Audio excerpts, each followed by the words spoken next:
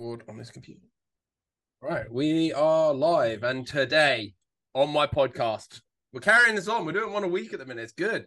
I have got the new and now reigning European Drift Masters champion with me. Today, I am joined by the superstar that is Conor Shanahan. Conor, thank you so much for your time today, dude. No problem, man. Thanks for having me. I'm really looking forward to this one, man, because like I was with Jack, you're one of the guys that I've known the longest in the drift world anyway. And it just so happens to be you are one of the best as well. So it's a joy for me to be able to watch. I'll fill people in real quick. I actually met Conor Shanahan when he was 13 years old, and you took me around Mondello Park in your 780 odd brake horsepower S13. Yeah. And it Good scared times. the absolute daylights out of me because I remember looking over and you were tiny, man, and you were just like, "Oh, it's great." Back where it all started. Yeah, good times for sure. It was great, man. And now we've been able to watch you blossom into a European champion, which must be outrageous to feel. How does it feel, man? Let's go straight to this Drift Masters thing, because obviously this is the most recent thing that's happened. How are you feeling off the back of this massive achievement? Yeah, it's amazing to be honest. I think being at home is the nicest part. Like it's been quite cool to be honest, to be just home with my friends, who've known the journey, have known like all the stuff what's happened. And yeah, when I won the championship, of course, it was a massive like feeling. It was more relief probably than enjoyment, to be honest. It was something what I've wanted for years, man. I've dreamt of this since I've been a kid, and always thought about what it would feel like when it happened. And I think, people were like, oh, what was the feeling like? And, not in a cocky way, but I always thought to myself, that day will come. I know that I can be a champion.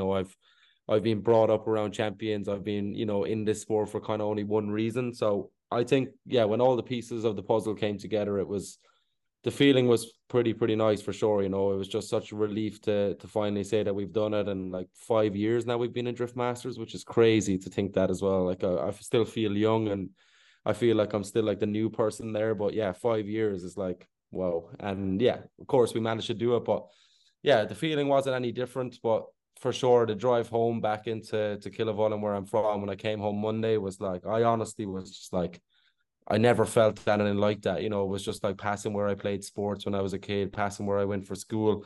And I think it's not so much about like coming back to the winning thing. It's kind of more of just, knowing that there was many days I left, walking out of them places thinking like, am I crazy? Like, do I stop?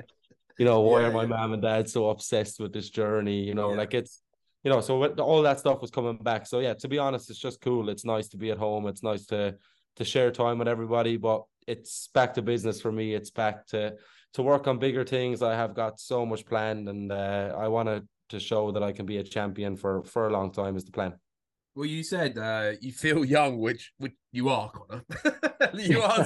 you are still young. Yeah, I think in drifting terms, it's not young though. It's crazy how like even now I went to a national event a couple of weeks ago in Ireland, and like I think there's something like 16 junior drivers, like all under the age of 16, and I'm That's like, amazing. wow. I was like, that's impressive. So I A think lot of yeah, them, a drifting lot of age. them coming from Ireland, right? Like you've got a lot of youth coming out of Ireland in this. You need to have a huge coming up through the Yeah, ranks. yeah, for Um, sure. In a young age here now, back home in Ireland is super impressive. yeah, it's amazing. So with the Drift Masters, I want to just kind of touch on this Drift Masters thing for a minute, because it is. I know you're so cool about it, but Yeah, it yeah, is yeah. such a No, big achievement. It must be amazing for the whole team as a collective, because from someone that's on the ground level that gets to see everything at a ground level, I get to kind of just put myself wherever I want at these events, as you've seen, and I capture all the highs and the lows. So I'm there from the days where, like in last year's championship running, where your car broke, right, in Poland last year, yeah, that knocked you out of the championship. So you and your mom are very upset. And then coming around to this year, I get to be on the track while you're running to yeah, the. I get to live this journey with you, and it's just so amazing for me. But huge group of guys that don't get to really see the live stream. The live stream doesn't focus on those guys. And they're the guys that keep your cars running, and they're all friends and family, right? So how is it keeping the morale up in the camp? Obviously, because it must be hard for everybody when stuff isn't going right. Obviously, this reward,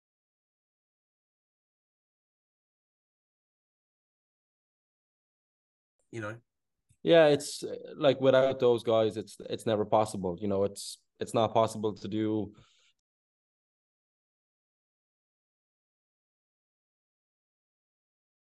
You're going to win a championship this year? Absolutely not. Like, it was the worst year.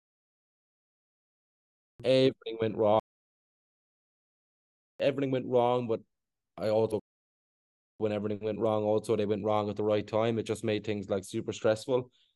But to be honest, the reason I think why I found it winning the championship, and for me, it wasn't really winning the championship over 6 rounds. It was winning the championship right there in Poland, because that, like, I had to win the event. I had to, and like, full respect to Laurie also. That guy drove like a champion. He drove.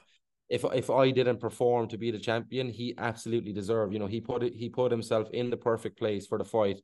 And for me, no practice, everything what was going on, I think they're the reason why I drove like that in the final. I drove with like passion, just of the belief what they have is honestly mind blowing. There's like sometimes I'm just like, like, let's just put it in the trailer. I just want to leave now.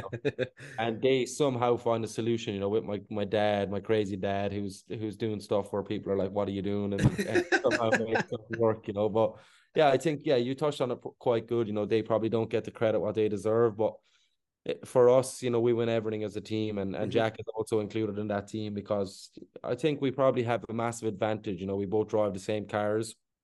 We're both top level drivers, so we can relate a lot of information to each other, if we're struggling with stuff or whatever. But yeah, controlling the emotions is the biggest thing. And I think we also probably struggle a little bit sometimes to control emotions with 2 brothers. Like, I could be having the worst day ever and the car is tore to pieces, and then Jack goes out and qualifies first, or vice versa. So it's, that can be a little bit like negative sometimes for the team, that like the energy can be drawn down from one of us, which is like fully understandable. If we're, Jack in Poland was quite difficult, and I just knew when that happened, I was like, I felt shit for him, of course, obviously, but I was like, I kind of had to just draw myself away from that. I couldn't speak to him until after the event. I just told the guys, look, just leave him. I was like, we know what he's going to be like. And it will be the same exactly if it happened to me. Yeah. So I think, it's difficult when you're both wanting to do so well, and you both have such high expectations. And also the team have high expectations. They want to win. They don't go there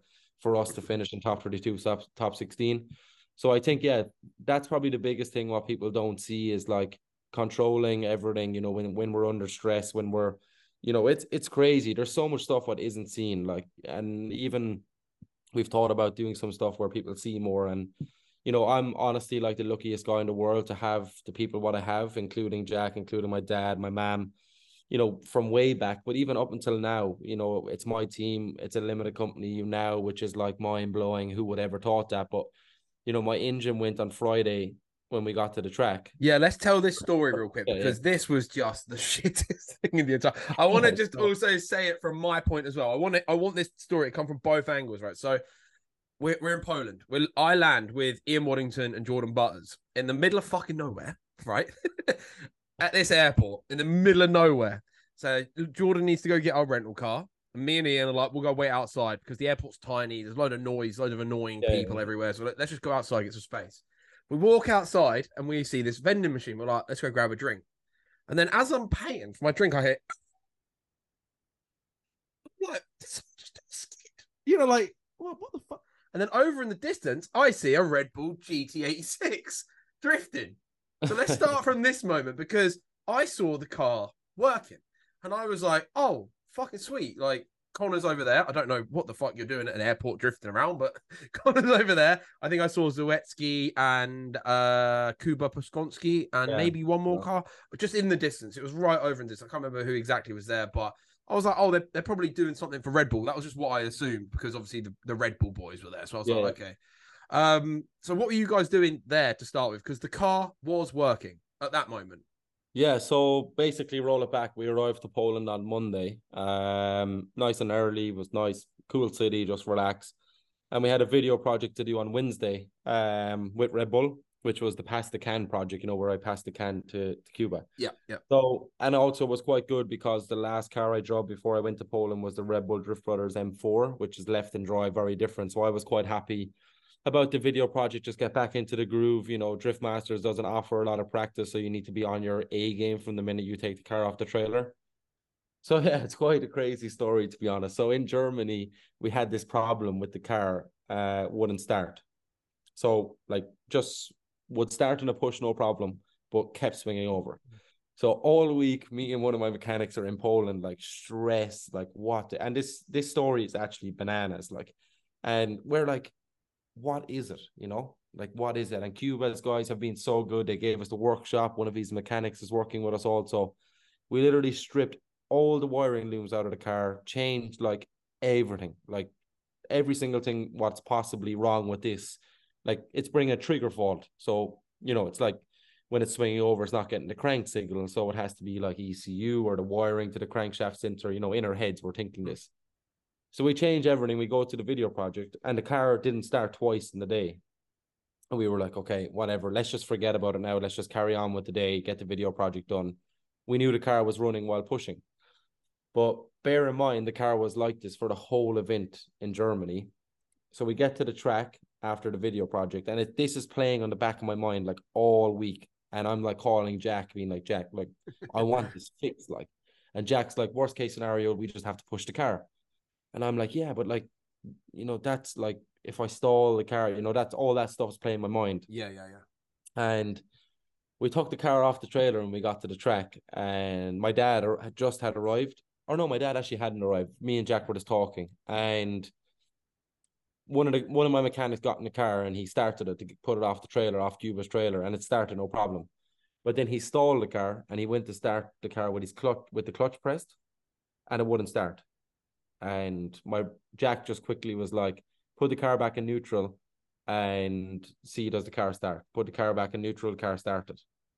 And Jack just looked at me and was like, I think I know the problem. And I was like, I think I do too. And I was like, it's a shit one. And which is bananas. So we put the car on 4-axis stands, took the front pulley off, and got one of my mechanics to sit in the car, press the clutch, and the crank moved like maybe like an inch, which is, if people don't understand that, that's really bad. As in, like, what the most impressive part of this story is that the engine was running. Like, it done a whole event at 8,500 revs on the limiter, and it didn't blow up. So a credit to DBM Engineering for building a serious engine, because we're like, how was it not blowing up? And it's 2JZ. Let's just tell everybody what it is. Yeah, so there should be Conrads everywhere if this is happening. Like, and the thing is still together, running perfect. So then we're like, oh shit. So we dropped the sump, and the thrust washers, what are part of the bearing, are in the sump, like big chunks of metal. And we're like, oh, this is really bad. Like this. And when was this? You found this out? Was this at the Red Bull? No, this is Thursday. Like getting on Thursday at the track before qualifying. Right. So, and it's like probably 8 a.m. like, or 8 p.m. Sorry, like in the evening. So it's like we're like what 15 hours from qualifying. So it's like, okay, this is a big problem. So it's back and forward on the phone to my engine builder, Jeroen, which like this guy, DBM Engineering, is the reason why I won a championship. They have been the reason why it's been possible for us to do Drift Masters the past 5 years. And this story I'm about to tell will tell you what kind of guy this guy is. So Jeroen couldn't come to the event because of some reasons. And I called him and I was like, what are we going to do?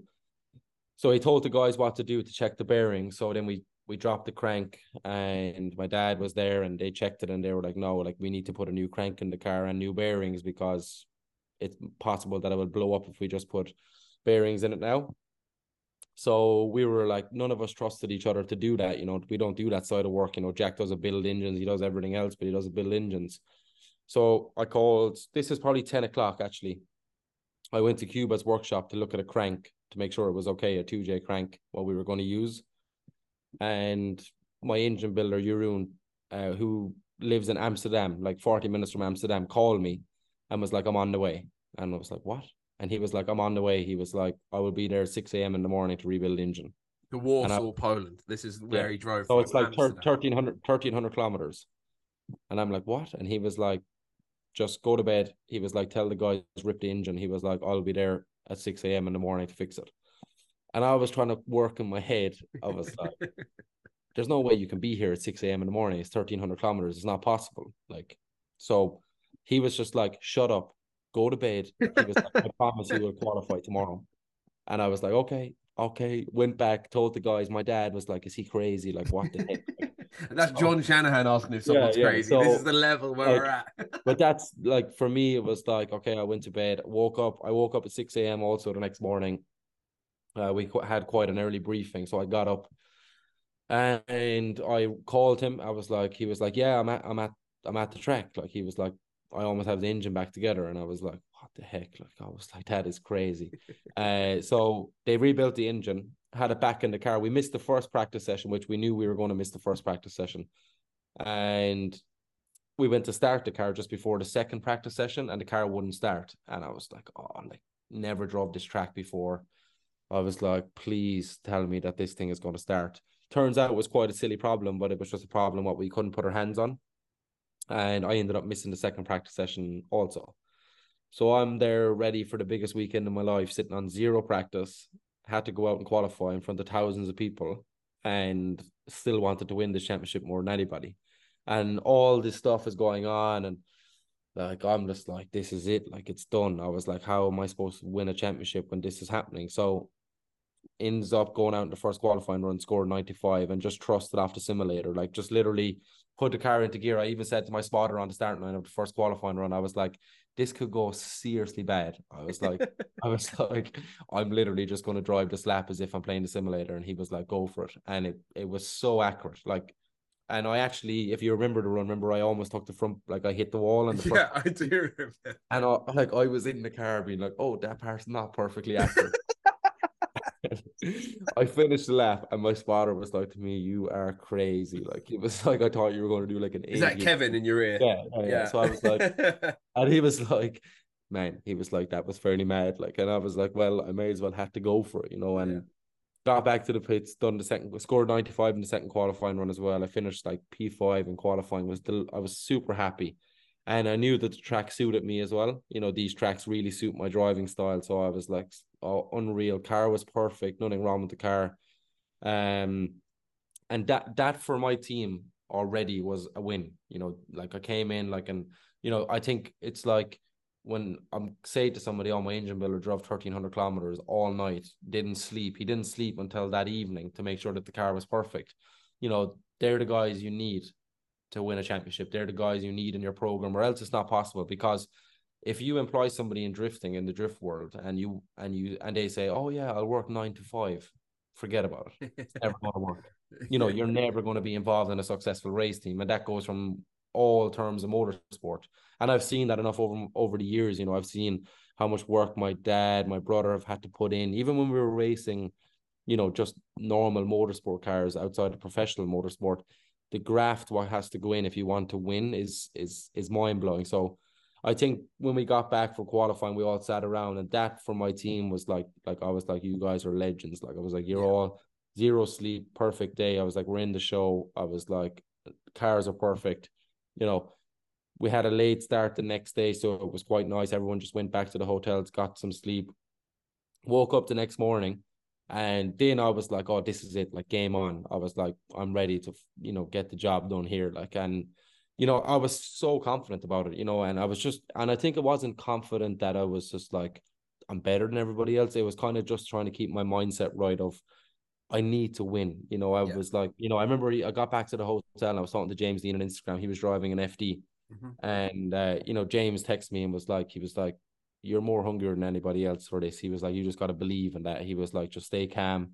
We were talking about some things, you know, and he's my best friend, but he's the guy who's won probably 8 European championships, multiple Formula Drift championships. You know, he's the guy who knows how to do it all. And for me, it was, you know, just had a quick conversation, went to bed, and I woke up with that mindset, just like went to briefing, had my headphones in, didn't really talk to anybody. just kind of isolated myself from even my team. Like, I think I didn't speak 2 words to my team until I won the championship. I just literally, I was gone. Like, I've just drove the car back to the pits, jumped out, went watching on my own. I was just trying to, like, completely separate myself, just my earphones in, listen to some music. And obviously it worked. But going back to the start of that morning again was same thing. Arrived to the track, was like, bang. I was like, this is it. Let's get some chase runs in here. And I knew I could be better than everybody else on this track. I knew that myself in a way. And my spotter, Kevin, was like, yeah, for sure. He was like, this track has you written all over it. So I was confident about that part, but I needed some practice just to get comfortable, get in a better mindset and everything. Went out first practice lap, went to warm the tires up, car breaks down. And I was like, oh, lads, like, I think that was it. I was like starting to freak. Like, I was like, I'm just done now. Like, I was like, this weekend, missed all of battle practice, not one lap, never done a chase run. And I was like, I don't know what to expect now, because I was like, I can't be incredibly confident that it's easy, because I was like, it's a hard track. There's some stuff you need to watch out for. Lucky enough, everything went to place. But yeah, I think from an outside point of reference, if you're scrolling through Instagram being like, oh, Conor won the championship, it was probably the most stressful weekend of my life. Like, it was probably the hardest weekend I've ever done in a car. And then on top of that, had to stay in the mindset that I was good enough to win a championship. I would love to be able to see a movie of the last 2 years made one day about your story. Yeah. I think we have some stuff even back further than that, which hopefully someday can be used. I think it would be amazing to see just a singular line of story because you explained it so brilliantly. That's why I didn't want to interrupt you at all just then. And there are some bits I want to go back to to touch on, but I wanted you just to. You were explaining it so well. I was too invested. I wanted to relive all this as well. So, the feeling I'd like to hear from you, because obviously you had the car issues, and you said you didn't get any practice, right? Mm-hmm. Did you get any practice at all? Or was it... one lap with Jack on the Saturday. So you got one lap with Jack, and then when you're sitting there for your first qualifying run, like what is going through your head? Because I know you said I'm just gonna have to send it, but there's going to be a few moments in that car where you're just obviously taking a breath, right? And you're just like, right, I'm going. We're about to go. You're watching the little light thing. Like, what is in that 30 seconds before you hit that go? Like, from the out of the tunnel in, what were you experiencing? Because for such a young man, the pressure that you have on you, and I'm not just pressure from yourself where you want to win, because who doesn't, right? If you're in competitive anything, you're there to win. No one's there just to take part, and if they are, it's normally quite apparent that they're only there to take part, right? You see the ones that could be champions, and you see the people that are really hungry for it. Yeah, for sure. So in your head, you've got that pressure on yourself. You want to be the best, but not just that. You obviously have very big sponsors that I assume want you to win as well. They're expecting it because they're giving you a lot of money. So they're like, well, we expect this guy to win. So you've got that pressure then on there as well. I'm just curious, Conor, because obviously I'm just a grassroots drifter that just loves to do a skid, right? So I never have the pressure of competition put on me. I never have the pressure of sponsors or financial backers or anything like that going, yo, you better perform, like, and then obviously the pressure as well of the car that's been just such a nightmare vehicle for the season, right? Like, when it works, you win everything. When it doesn't work, it's the end of the world, right? So I just want to know what's going through your mind. What is that feeling like? Is it just serenity, just absolute solace? Like, I am in that mode, or is it noise and just let me know what you're feeling in that line.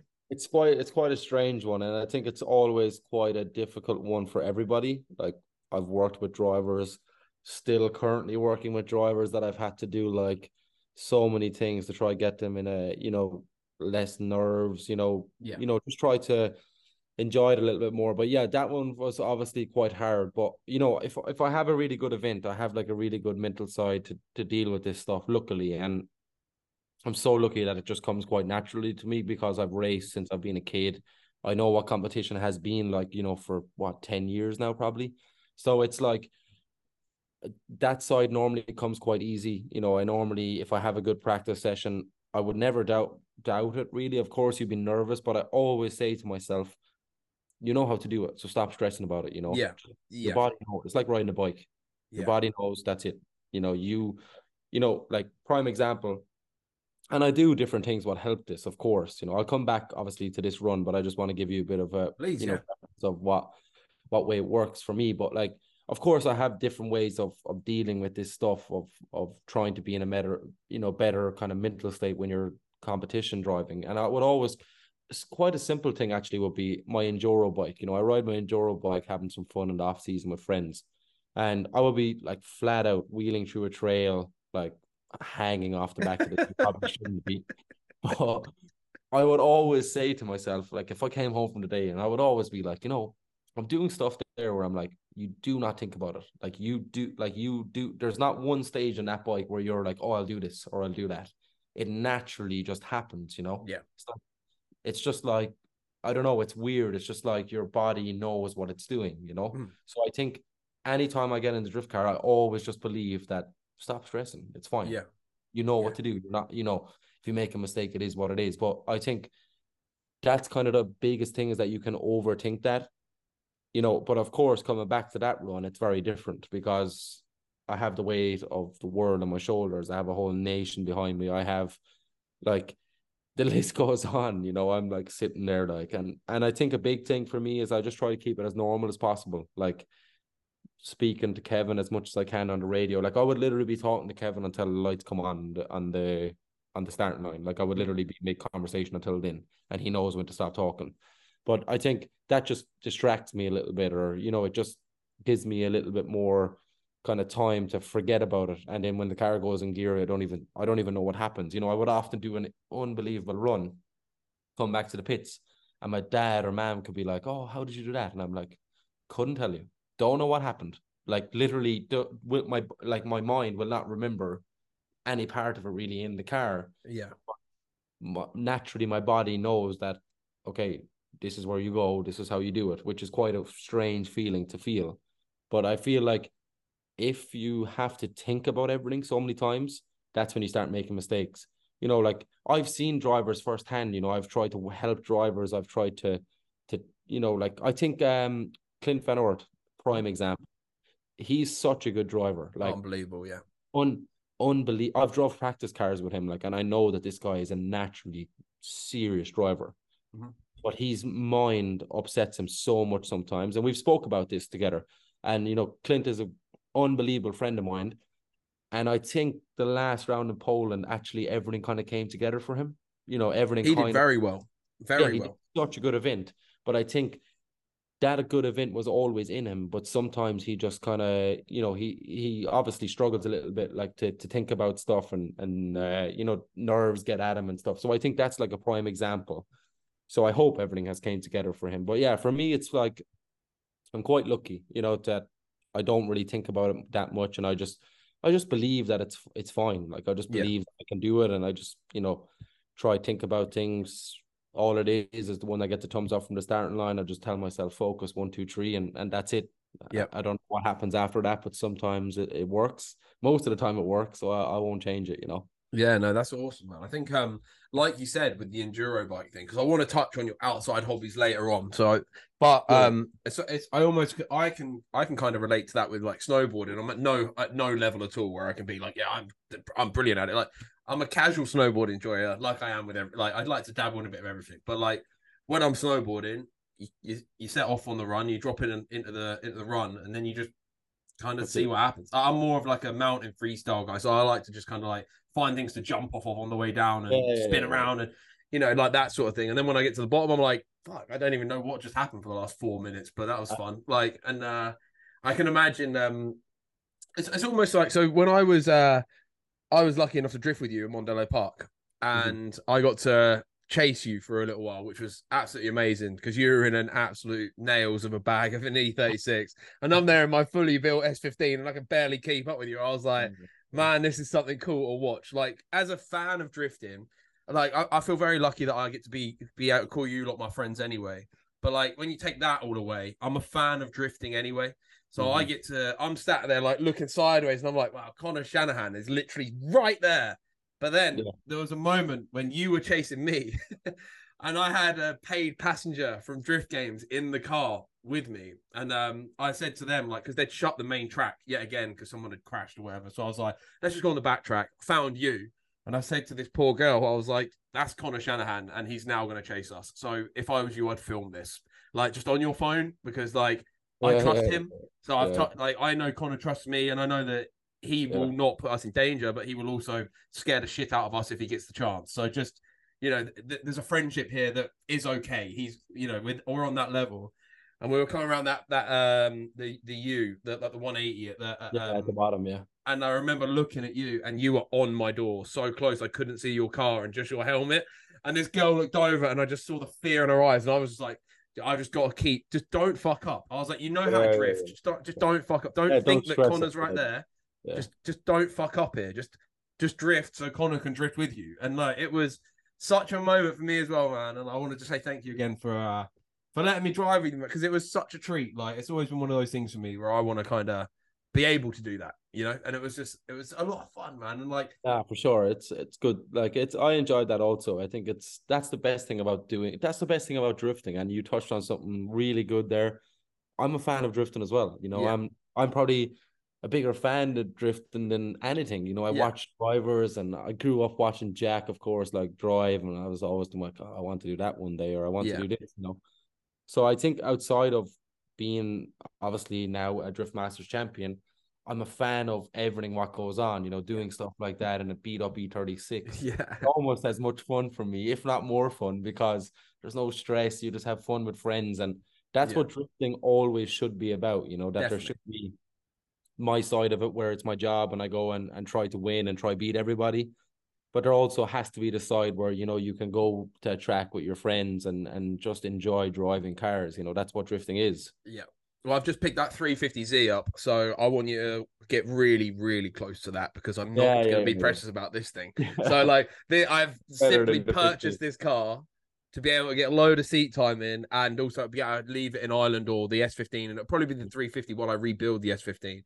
Yeah. But I want to be able to just fly in and drive with you guys as much as possible, because I feel like I probably learn more from that 6 to 8 laps we managed to get in. Yeah, for sure. But it's the same for me. It's like people look at me driving a beat up E36 and they're like, what is this guy doing? And that's how I learn, Like, I go to all Neil's events, KD Custom events in Scotland. I'll be the first person on the plane. Yeah. And like, they're grassroots drifting events, of bash competitions, or now they do winter battle series, which actually us as a brand, the Shanahans, have got involved in as a partner and stuff. And I think, like, I go there, and even drivers are like, what are you doing here?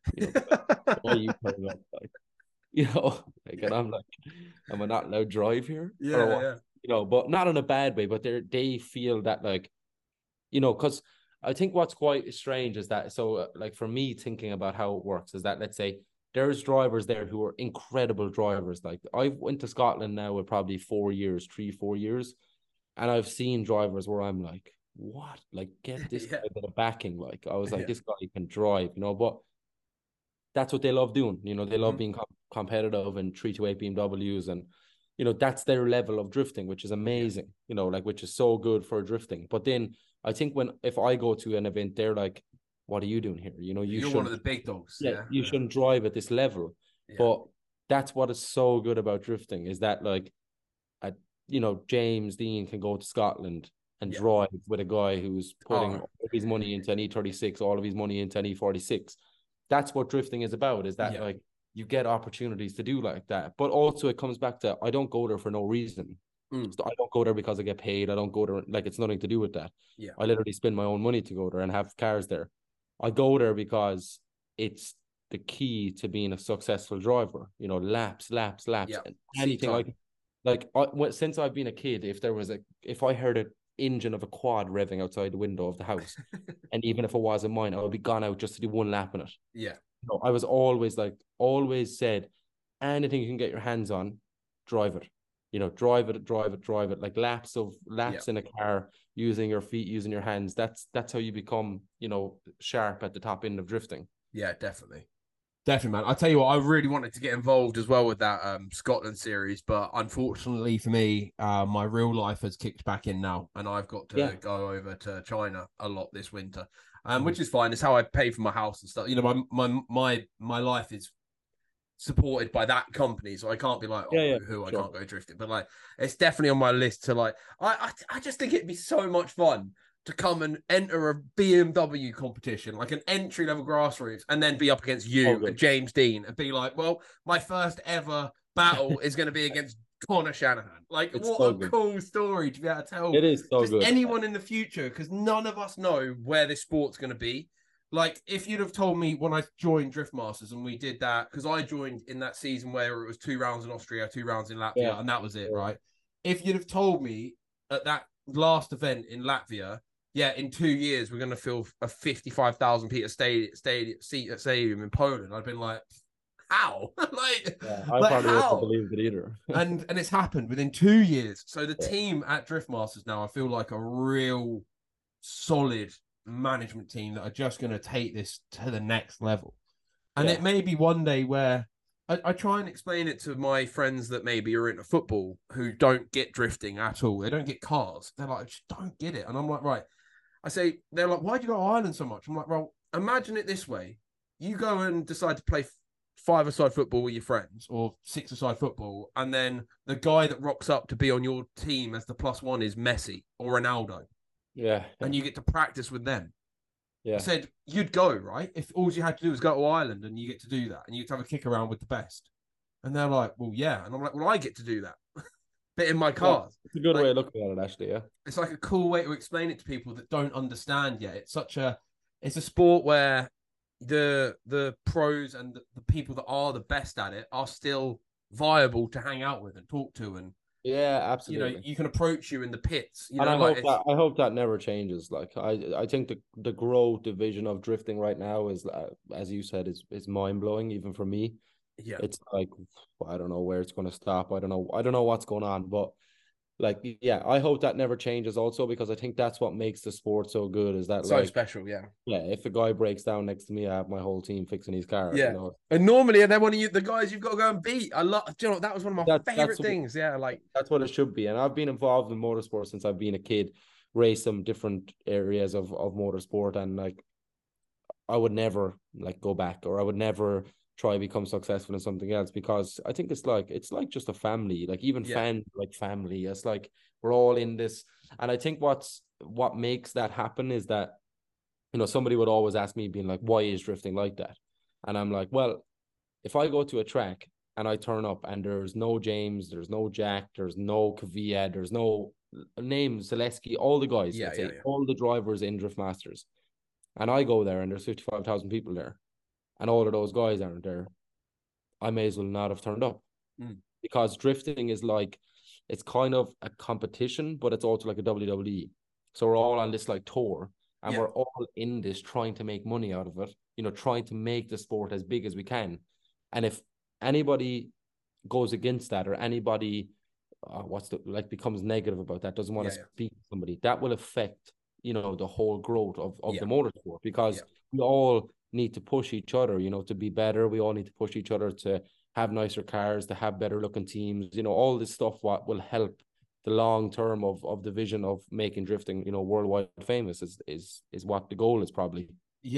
Something obviously, because I run the Instagram for Drift Masters. For anybody that has tuned into the podcast because you're on here and don't know who I am, I run the Drift Masters social media basically when we're away, for like the stories and keeping people up to date with everything just online. And I obviously see all the negative comments that come in, and it drives me insane that I can't just tell these people, like, all right, I get it that you have a favorite driver, but just to understand, like, okay, let's say it's you versus Peter Wycheck, and you beat Peter Wycheck, and then all of a sudden it's Conor. I'm like, you do realize these lads are going to be drinking and partying together in 2 hours together, they're friends. Like everyone loves each other here. And it's just like everyone always gets together after the event. You guys will, or your teams or whoever, will go and have a word with the judges to kind of understand results, or you get your moment with them, and then it's okay, cool. That's it. let's But go have a good time now. Let's let I our think hair down. a lot of people, yeah, they put too much energy into it. Because for me as a driver, if I lose, you know, and I'll be honest, there is times where I'm like, don't agree. Yep. You know, like, and to tell a story, I'll bring a story back to Germany this year, and best probably event I've actually had all year. Had to win there, like, well, I had to finish on the podium if I wanted to win this championship. And people are like, "Oh, you done all the hard work in Poland." I was like, "No, I done all the hard work in Germany because that was the only chance I had to get back into the fight, because it was a little bit of a stop-start year for me." And I came to Germany with one mindset: to win, like to absolutely blow everybody out of the water. And we agreed, me, my Kevin, my team. I was like, I have to win here. I was like, if I want to win the championship. And of course, winning the championship was the only thing that was on the mind at that time of the year. You know, I wanted it bad since last year. Got to the final and was like, this is it. I was like, I can pull a nice gap here, go to the final quite confidently. Went one more time with Peter, lost against Peter. Probably one of the best finals in Drift Masters history. Like, it's incredible, yeah. And was I got insane. to, I'm just going to say, Connor, I was watching it from the top of one of the cranes. Yeah, it was insane. The best view ever. It was absolutely amazing. Yeah. Like, even me and Peter were like, I was like, there is nothing left. I was like, we're both on the limit there. Like, and that's such a good feeling in the car when you're like, that's it. There's nothing, you know. Yeah. And we sat there. First time I was like, I think I have this. I was like, I think I've won. Kevin, my spotter, was confident that we won. My whole team was. And then we go one more time, and I was like, cool, fair enough, like, it's fine. And then we do the one more time. The one more time was so close. Like, the one more time, the second time was probably an actual one more time, in my opinion. And we get the result for the second one. And being honest, I was pissed off. Like I was like, oh, like, I was like, I put so much energy into that battle to try to win this championship, you know. And don't get me wrong, there are 3 humans in the judging tower, you know, like, completely might have seen something. I hadn't watched it back yet. We went to the podium, and that was it. It was like a 30-second conversation. I just said to the judges, I was like, personally feel like I've won. They gave their opinion. That was it. Conversation done. Yep. And then you go on to online, and everybody is, oh my God, crazy. And I'm like, if I cared this much, it actually probably would be. You know, me and Peter are drinking outside the truck, laughing, partying, dancing to everybody. Like, and I think what like, it was probably the best final I've ever had, probably one of the best battles I've ever had. Was I annoyed? Yeah, of course I was, for probably an hour. And that was it. You know, I was like, it's fine, it's done. Because drifting, you can't go back. So I don't understand why people get annoyed about stuff, because it's not like they're going to get to the end of the event and John Paul from down the road has read a comment. Yeah. And then the judge is going to be like, oh, replay. Yeah, replay. So, and my favorite thing is, obviously, because obviously, Kevin's Irish. Yeah. Oh, I think they just think the whole setup is Irish, because I try to explain this to people.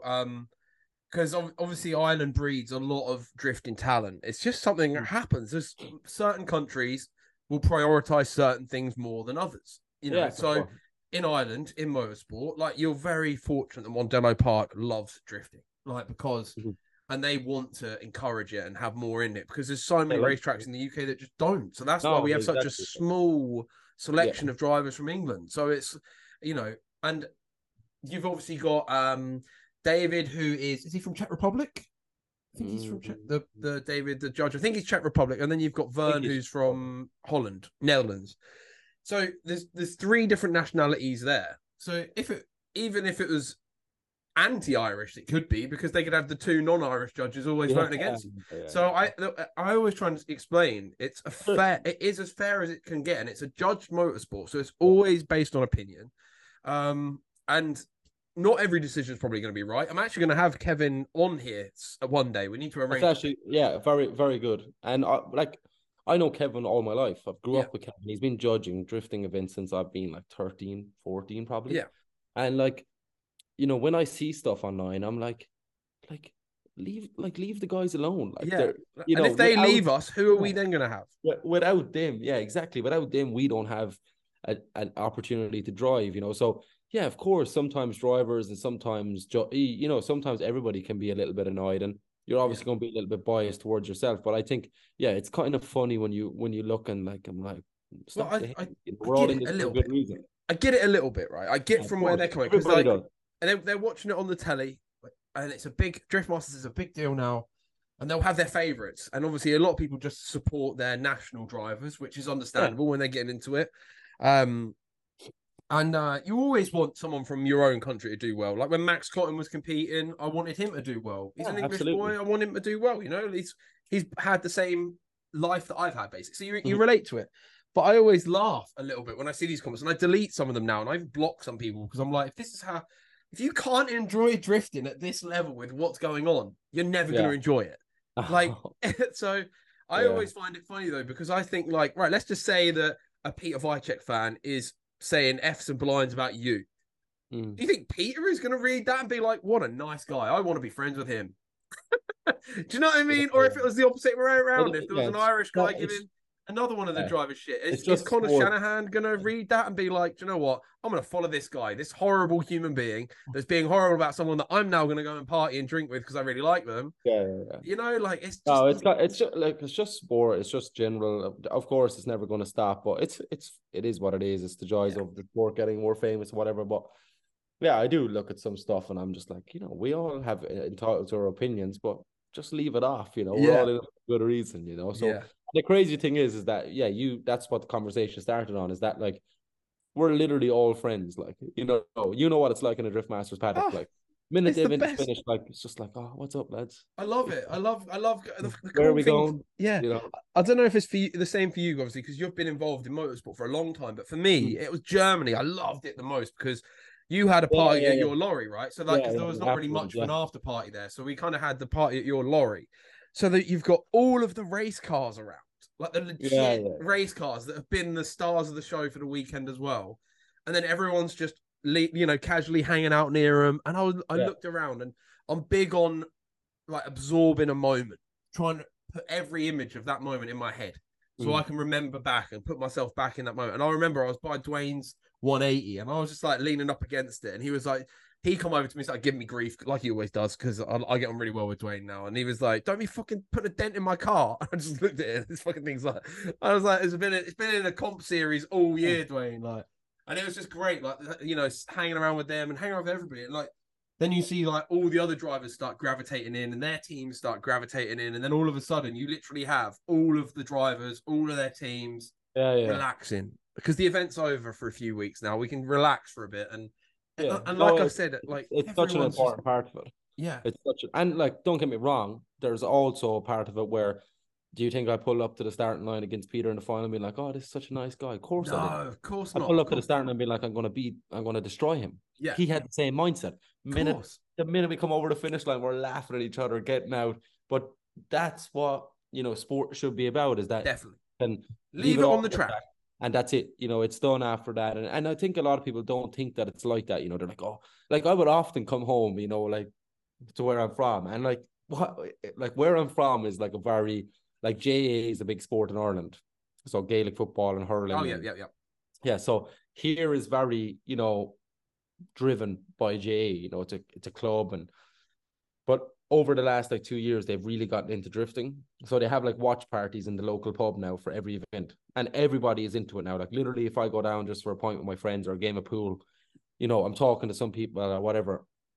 And I would often get asked, being like, oh, what's that Peter Vicek guy like? Proper.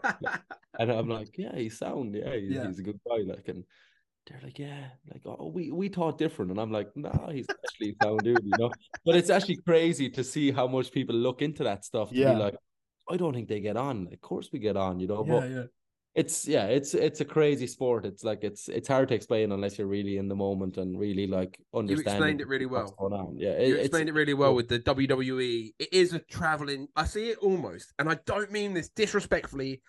I love this sport, right, more than anything else in my life. I see it as almost like the traveling circus, because we come to town, we bring all the noise, we bring all the colors, now we bring fireworks and all that sort of stuff.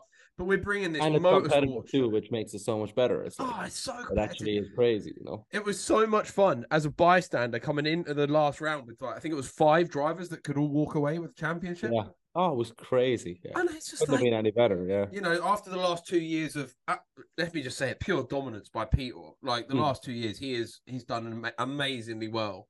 It was fun to have a much more competitive for sure season.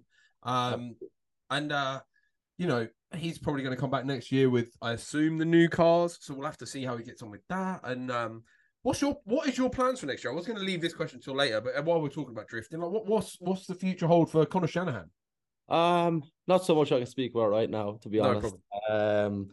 Yeah, I want to go back and do Drift Masters again. I really would like to go on a curve and try stay as competitive as I can and try win another championship. Which isn't easy because it's such a competitive championship. But yeah, for Conor Shanahan and the company side of things, there's lots. You know, it's crazy. And to be honest, like I've been kind of back working since the start of this week, and like I think the vision of what drifting is right now, even for me as a driver, you know, in the thick of it, is like it's mind blowing, to be honest. It's like so much stuff is changing. A lot of people are getting interested in it, and you know that's what's quite amazing for me. So of course there's lots. I have some crazy plans. What are long-term plans? They're not going to happen overnight, but yeah, I think we're in a good position to make progress and make good moves and do lots of different things. For me, the biggest thing right now is the biggest probably business plan for me next year is that our YouTube is going to come back. Perfect. So I'm finally going to employ a videographer full time who's hopefully going to live with us and do proper content. And we also have something else, but maybe we're going to start working on, which is crazy if it does happen. Okay, so there's lots going on outside of competition driving also, which is quite nice. But you know, and touching on that, you know, you understand this as well. I think it's probably a cool conversation. Is that I get asked loads why aren't you still doing the YouTube? You know, why don't you have merch ranges? And I'm like, I would love to do all that stuff. But you know, to give you a little bit of insight into our company, it's a professional race team who've just won a championship at the top level of drifting. But the only two people employed, let's say actually employed in the company, are me and Jack. Mm-hmm. So it's like Jack runs the garage, fixes all the cars, does everything, builds the best drift cars what I have ever driven. And my side of the company is finance, marketing, you know, emails, meetings. So when you're trying to win, you know, that's the main focus, and you're trying to do a good job at it, and you're trying to have the best team. It's impossible to do all that stuff. But I feel like I've always said the last 2 years, for me, even on a driver scale, has been like a jigsaw puzzle. And I always said to myself, when this side of the jigsaw puzzle comes together, for sure I can win a championship, which has happened. I hope it happened last year, but it didn't. But it happened this year. Mm-hmm. So for me to be I said to myself 4 years ago that when this puzzle comes together, I knew I could win the championship, and it happened, which is that's pretty crazy. But now that side of the puzzle is done. You know, we know how to have the best team, you know, have, really good cars, and it's nowhere near finished. I want to have the best team in Drift Masters. I want to have the best truck in Drift Masters. I want to come back next year with bigger, and everybody's like, holy shit, these guys really know what they're doing. Yeah. That's the plan on that side. But the rest of the jigsaw is kind of more outside. Of course, I want somebody who can live with me and we can do content 2 videos a week, because me and Jack do fun stuff. You know, we do, you know, stuff where probably people are like, Jesus, that's a bit mad, but that's the way we live. You know, we live mad. My family is mad, to be honest. My dad is probably outside right now flipping a car in a forklift or something. No, there is so much stuff in my house where I'm like, oh, this really needs to be shown, you know, all the time. So I really want to employ somebody full time to take over the YouTube, have a proper merchandise and sell everything. That's kind of my main focus right now, to fix that side. And of course, go back and let's see, you know, Jack still needs to win a championship. You know, I know that day is coming for sure. He's probably my biggest competitor. You know, it's very difficult as well, as a friend of both of you. As a friend of both of you. It's when one of you brothers also, man. yeah, but when one goes wrong for one of you, normally the other one of you is really winning. Yeah, so yeah, it's yeah, one of these torn things. It was in end of Germany, and Jack was so down, and I was just like, man, I was like, yeah, but you're Jack Shanahan, dude. It's I know it's hard. I think that's the hardest thing, you know. That's always been the hardest thing. And you know, I think Jack for me has been the driver, coming back to a fan of drifting. He's been the driver. You know, if somebody asked me right now, who's your favorite driver to watch in drifting, I would say Jack. And it's nothing to do with him being my brother, nothing at all to do with my brother. It's, you know, that anybody wants to know why, I think I can just literally tell one video people can go watch and see why. Because Jack's one of my favorite drivers as well. Just absolutely. When I just watch, when Jack Shanahan is being Jack Shanahan and is at the top of his game, look at when he won Latvia this year. Yeah. He's how he enters his car behind people. Yeah, it's crazy. It's like, for me, let's say, even going back way past that point, when I grew up watching drifting, I'll always will say that I learned probably more from Jack's mistakes than my own mistakes, Okay. because I observed everything a lot when I was a kid. Like, I was running around the place in a scooter giving everybody cheek, but I actually was watching what was going on. um, and I think that's quite cool for me to know that, like, we both drive so different. It's crazy. Like, we both literally drive complete opposite. In practice cars, probably not. We drive probably quite similar because we're wild.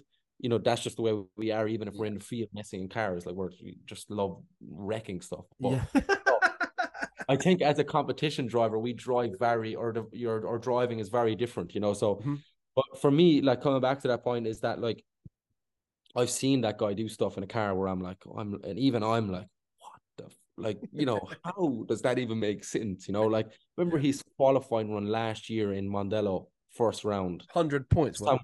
99, first time 99. we ever drove on Valinos, and I was struggling big time. Like, I was like really struggling with the tire, and I remember I was in the car. I think I was just after doing my run, and I was going back watching it on the live stream. And I was watching it, and I was like, is it just because I'm barely concentrating, or was that absolutely mad? And I got back to the garage, and my team were watching it on the big screen. I jumped out of the car to watch the replay, and I was like, oh my God. I was like, that is nuts, but he's always that driver as a fan, if you stand on the, side of the fence, or you're sitting in a grandstand, your first time watching drifting, he will always have that effect where you're like, fucking hell, that's mad, like, he's a nut job, that's just the way he drives. But I think it's maybe cost him sometimes, that style of driving. He will never change it, because Jack passionately loves drifting. He loves the technique of drifting. He loves, the different driving styles. And I think he's tried to change it a little bit, to tame a little bit, and, do stuff a little bit different. Like, when I drive at a competition driver, I'm probably actually the most boring driver in the championship to watch. I definitely wouldn't say that. No, but like, as a, let's say, terms of, a rule book, like, for me, okay, my chase runs are exciting on stadium tracks, and I can really, know how to win by pushing and being aggressive. But when it comes to lead lap, I will never overdo it. I will just do it. I will literally sit in briefing, be like, this, that's it.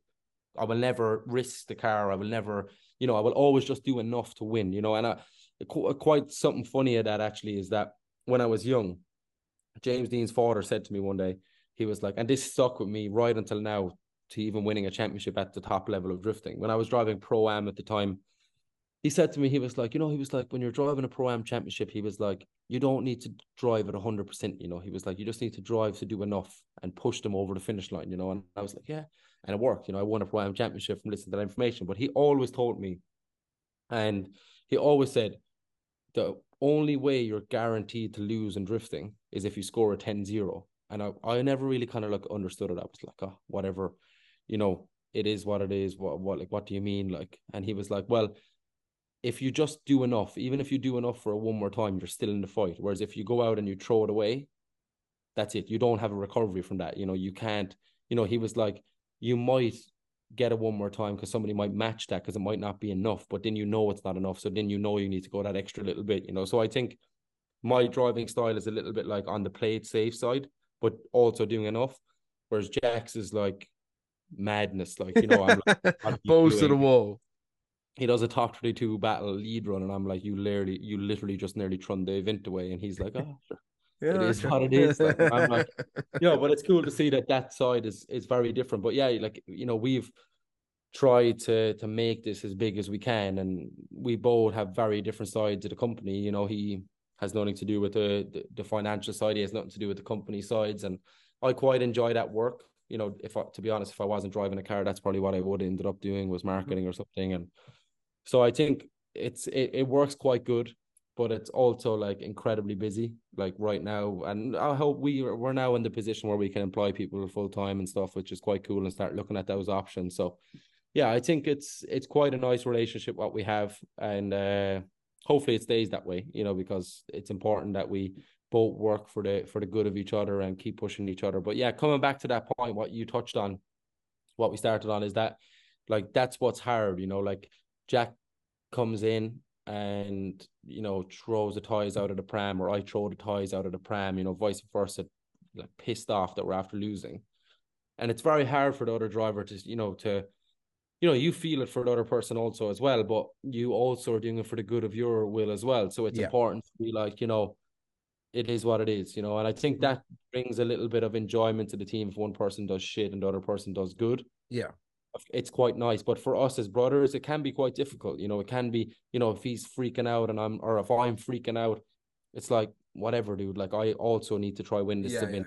We'll talk later. You know, it's like, it's nice to try just find that balance. And I think we do it quite good, because we just don't really speak to each other when stuff goes wrong until later on. We'll touch it on the way back to the airport or whatever it is. But yeah, that side of the thing is, it's quite intense sometimes, but it's also lucky that we get to be brothers and drive at the top level. Fighting each other is quite incredible, you know. I think they kind of touched on it actually on the live stream. Well, they didn't. Jack did. When he went out to Ite Sadia in Germany, and they come up and spoke to him, didn't they? And he was like, "Well, it happens. I've just now got to make sure that Conor wins." That was make sure Conor's. That's what's crazy. Like, coming back to the story of when the engine blew, I actually was meant to say this when I was telling the story. It's like, we were at the track and the guys were ripping the engine out, and this is like 1 a.m. This is in Poland. It's in Poland. Back to the story of when the engine blew. And I literally had to drag Jack from out underneath the car to be like, "Man, go back to the hotel and go to sleep." You know, it's like, it's like it's his job to make sure I win as well, you know, as an older brother and as a guy who's done my cars for years. And like I always said, and you know, no matter where I drive, I've had options to drive, and we're looking at things for next year. I can't speak too much about it, but no matter where I go or no matter what I want to do, if a guy offered me £1 million to drive somebody else's car, I would be like, no, like, I want to drive the car what I'm used to, and I want to get my brother to build it, because that's kind of always, for me, is why we drive very differently also, is that I trust the process of everything. Like, I don't overthink too much. If I hear a noise in the gearbox, I'm like, whatever, just tell the guys and get out and walk away. If Jack hears a noise in the gearbox, he'll strip the gearbox 6 times to make sure, because he's so paranoid about car, you know. But we saw that in Sweden last year, was it? The gearbox was out of the car 4 or 5 times, and I was like, I would drive until the thing is wrecked. Like, you know, it doesn't make a difference to me, because my opinion is, if it's going to break, it's going to break anyway.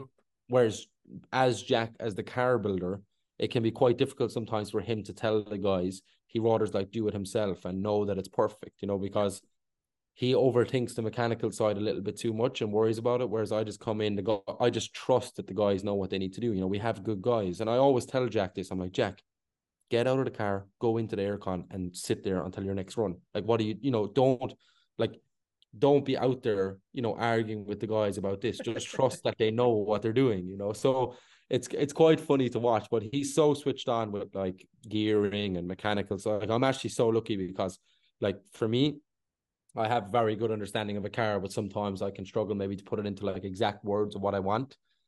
And the fact that we drive exactly the same car is that like, he can come in and be like, yeah, do this. And I'm like, okay. And I do it and it's perfect. You know, that's what's like Jack had my car set up for the qualifying run in Poland without even me doing a practice lap.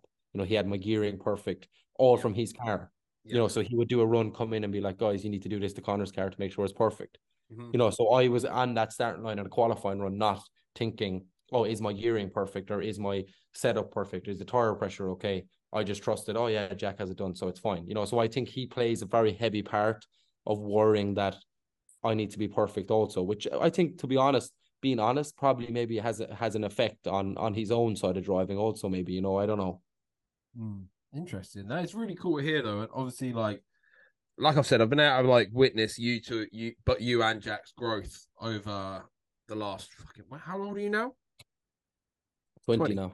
You're 27 years. Over 7 years I've known you now. So it's been 7 years of watching both of yours careers, because Jack's always been top boy to me. Like, he's always been, both of you and your parents have always just been the best. You know, always feel welcome. You always make sure I've got food in my belly as well. We're out walking around Driftmaster. Like, no one goes without when the Shanahans are there. It's no, for sure, it's amazing. Like, literally, I was come over.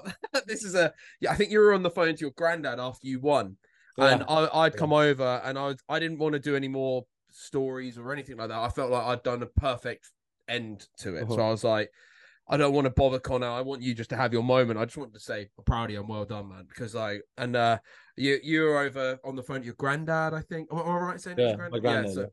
So you were talking to your granddad, and your mum come out with a bucket of KFC chicken. She was like, "Do you want some chicken?" I was like, "Do you know what, Val? Yeah, I really do." I was like, "I'll have a bit of chicken," it's just have a burger as well. For goodness sake, make sure you're eating. Do you know what I mean? It's like, because when you're running around at these events, like my job is literally from the second we arrive to the second we end, which can sometimes be fucking like 18-hour days. It's a long time. Like, I'm very proud of what I do. I like doing it the best I can, not just to make sure the social media looks great, but all of you lot are happy with it. You lot get your extra little bits for whatever you guys might need for sponsors and that. And your family and your team are always just awesome. Just to no, for sure. I agree. We're quite lucky, to be honest, to have the best parents ever. So it's quite nice. They've been great. I wanna stop talking about Drift Masters now, and I want to find out, how did this all begin for you? You've been saying that you raced a few other disciplines first. What was the first things that you actually got competitive in? Yeah, so our background was kind of like autograss. Did you ever hear of autograss? So that's what I know a little bit about it. I've never tried it. Dirt oval racing.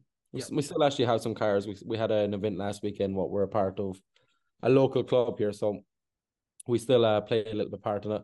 That's kind of where the background probably started. Like, so my mom used to race also. So my mom was a national champion in class 9 in autograss, which is like a pretty big deal. I think there's only 2 women from Ireland to ever win a national. Amazing. So it was bred into me from every side. But yeah, I think I grew up around cars, like I grew up literally from going to the racetrack from when I've been like probably not even a year old.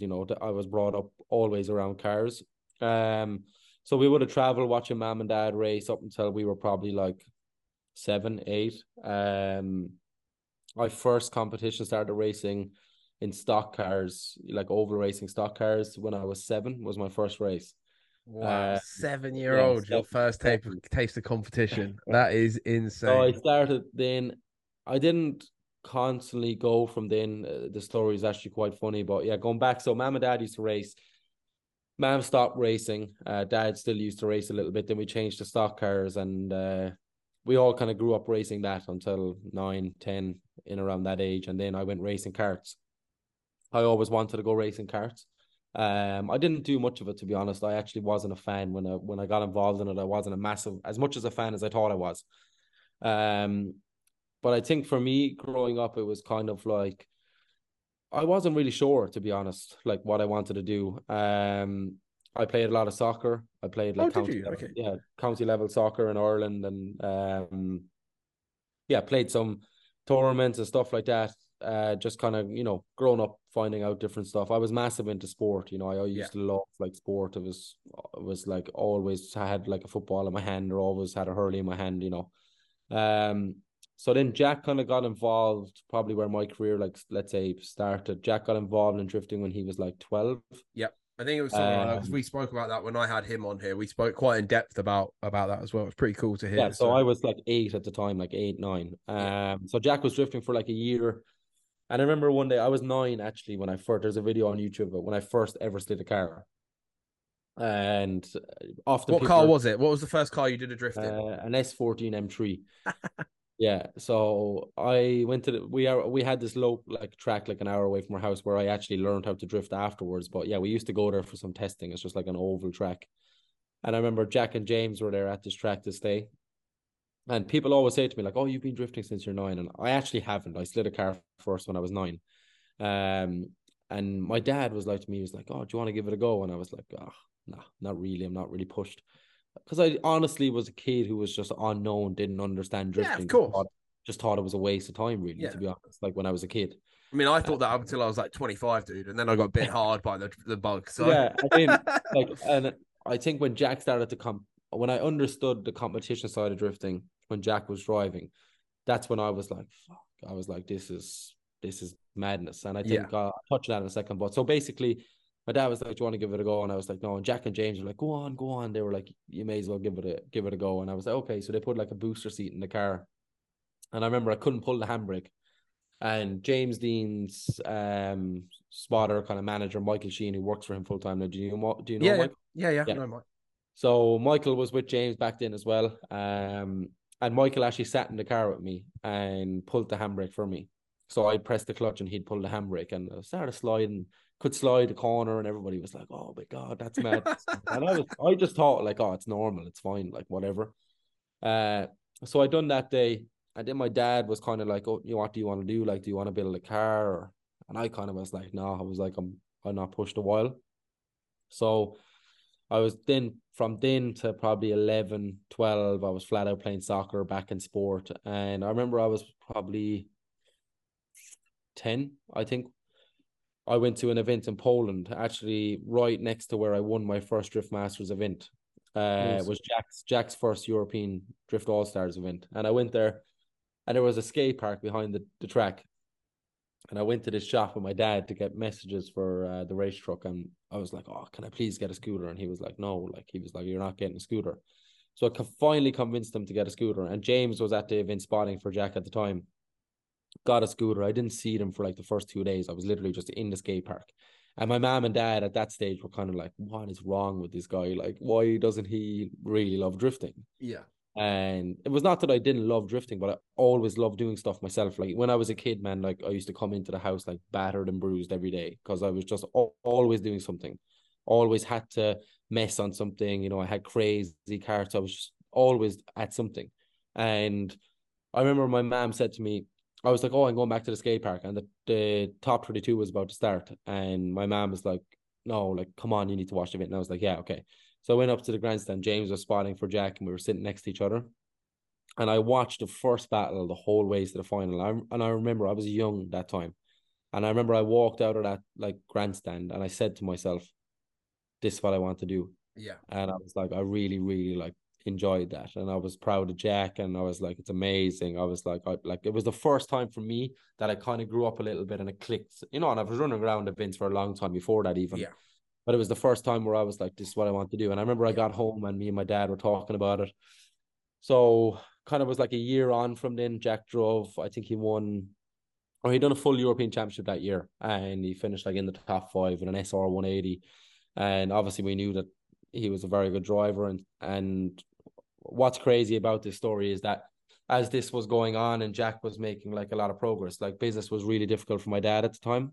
Like my dad was a very wealthy man back, you know, at that time, but unfortunately lost a lot of stuff when like recession hit in Ireland. And but anyway, that's besides the point. So like I kind of understood that a little bit from the outside, even though I was young, you know, and Yeah. I knew what money was being spent, and I was like, fuck, I was like, I don't know if I want to put them under pressure to do this. And so like a year on from then, dad was like, fuck it. He was like, "We'll build a car. You know, we do everything at home anyway. Like my dad is gifted with his hands and Jack. So it's not like we have to pay a company to make a car."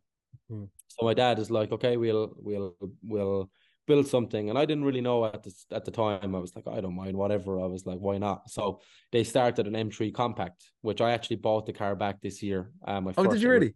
Yeah, I bought it back. So they started to build it, and they were obviously focusing on Jack, and Jack needed some upgrades and stuff at the time. So I was kind of like, it was probably like, I think I was like 12 by the time I actually drove that car. But while this was going on, finally convinced my dad to buy me a simulator. Like I wanted a simulator since I was like 9, but my dad just did not believe in it. Like he was like, "It's a waste of time." So I got a simulator when I was like 10. And I was playing the simulator all the time. Like, I mean, like, it was crazy. I was playing the simulator until like 3, 4 a.m. in the morning. Really? And Like, what were you drifting on the sim, or were you doing drifting. grip Yeah, racing? drifting. And I had a good bunch of friends on the simulator that time. And there was loads of us playing. Like, so it's crazy. Like, I've been playing the simulator now like 10 years. Like, and, you know, and it's 100% the biggest key of why I'm the driver I am. It's Like, I so was funny you say that, always, because I had always Kevin playing. Piscotti on the episode previous to this that I no one knows. spoke to him in person about Yeah. this actually, and I asked him straight out. I said, "How have you got so good?" Yeah. And he said to me, he said, "Because," he said, "I took a similar path to what you done." And I was like, Yeah. "What do you mean?" And he was like, "I'm playing the simulator shitloads, you know." But Yeah. So then I got the simulator, was playing it. Nobody was really taking any notice. Jack used to play it every now and again, but Jack knew that I was really good on the simulator. Like he was like, that's impressive. Yeah. Learned how to left foot brake, all these things. Yeah, you know. yeah. So my dad built this car, and he was like, we're going to go to Watergrass Hill, which is my local track, and we're going to do an event. And I was like, what? I was like, I've never competed in my life. Like, I was like, what do you mean we're going to do an event? And he was like, oh, there's an amateur event on there this weekend. And I was like, yeah, cool. I was like, why not? So I went there. I was probably just turned 12 at this stage. Jumped in the car, could drift the car no problem, like linked the whole track. And my dad was like, what? Like I remember I came in the first time, and of course, me, like proud little kid, I was like, what do you think of that? Like, and it was such a cool car as well. And my dad was like, fuck me. He was like, I did not expect that the simulator was that good. Like, he couldn't believe it. Like, Did you go home and find John on the old sim? Was he there in your seat? It's funny. I done that event, ended up winning the event, like my first ever event. What I done, I ended up winning it, and like everyone was like, "What?" They were like, "That's How great." old are you at this point? Sorry, 12, just turned 12. I think. just turned 12. Wow. Yeah, numbers could be a bit wrong there, but I think just turned 12, roughly in around that. So then I got home, and a funny story actually. Got home from that week, and my dad was like, "Do you want a new simulator?" Like he was all in, like. And Alan Hines used to be big in the simulator at the time, and he had like the nicest, like, good steering wheel. My dad was calling Kieran, being like, "Oh, what's the name of the simulator Alan has? I need to buy Connor a new one." And Brilliant. so I was on the simulator like every day since then, and I was doing some events. I done like that championship in that compact. I ended up winning the championship, and then I really loved that car. Like, I was like, "Oh, I love this car." I wanted to stay driving it, and then one day I came home from school and the car was sold. And I went mad. Like, I went mad at my dad. I was like, what are you doing selling that car? But my dad was building a customer's car at the time, a good friend of ours, Gary Sweeney, which was the 180 what I first brought, what you'd got a passenger spinning. Yep. So my dad and Jack were building this with Gary, as they were friends, but my dad and Jack were building it for him. And it was a 1J like 350Z gearbox, like decent car, Wise Fab on the front, and but the car was finished, and Gary just had bought a business, and he wanted to focus on that business, so he didn't really want to carry on with the car. And I was seeing this car every day because, like, it was in our garage being built, and it was a really cool car. So Gary was like to my dad, "Look, do you want to buy it off me?" He was like, "I really need to focus on the business for a couple of years and get it going, you know." And he's now has a really successful business as well. So my dad was like, "Yeah, sure, it's a good car for Connor, you know, to get him up like to a proper car." And so the sold to BMW, was going mad. I was like, fuck's sake. I was like, why did you sell that car? Like, and then one day I came home from school, went up to the garage, and I went in the door. Jack was in there doing something, and he was like, "Oh, go over and look at Gary's car. The body kit's on it. It's finished." And I was like, "Oh yeah, cool." So I went over, and then there was an Irish flag on the door, on the window, with Conor Shanahan. Oh, I love that. Like, I was like, no way. So I was still annoyed that the BMW was sold. Like, still was annoyed. And I went down to my dad. My dad was in the kitchen, and I was like, okay, I can't give out to you anymore. And he was like, I think that was actually like a Friday, and he was like, "Oh, we're going up the north. We're going to bring the car so you can test it." They were actually going up to the guy who bought the BMW. Okay. You know, to do some lessons with him and stuff. So I was like, "Yeah, fine." Went up, first lap ever driving this car, broke 2 GTR half shafts, like at the same time. So wrecked the half shafts, didn't have any spare ones, so I couldn't drive it. And I was just watching my old car go around lap after lap, and I was like, "Oh, like, I just want this car back." Yeah. So got back home and done some changes to the car, and then there was a Watergrass Hill event on same championship what I won in the compact, but the pro class was on the next weekend. And dad was like, "Oh, we'll do that in that car." And I was like, "Yeah, cool." So they fixed everything, got everything perfect, went to that event, and I ended up winning it in the rain. And the car was so good. Like, it was sick. Like, it sounded unbelievable. Yeah. 1J, it was like 400 brake horsepower. And then I done that year in the car, like amateur events, and I was too young to compete in IDC, so I could never compete in IDC until the following year. So then dad was like, "Okay, we'll give it a proper go." And I was like, "All right." So then one day I came home from school, and the 180 was on 4-axis stand, stripped. to nothing. Like, and I was like, what the fuck? What is going on now? And my dad was like, oh, we're rebuilding the car. Like Samsonite dog box, 2J, full Weiss fab. And And at this point, do you understand when you're that age, like, holy shit, this is going to be a fucking real serious thing now? I obviously watched him building Jack's car all the time. And so I was like, okay, whatever. And Jack was building a new car at the time as well, actually, or upgrading his S14, what he had. So they just finished Jack's car, which was an M3 Turbo S14, like 800 brake horsepower. It was like such a sick car. And the plan was for us to both do IDC and BDC the following year.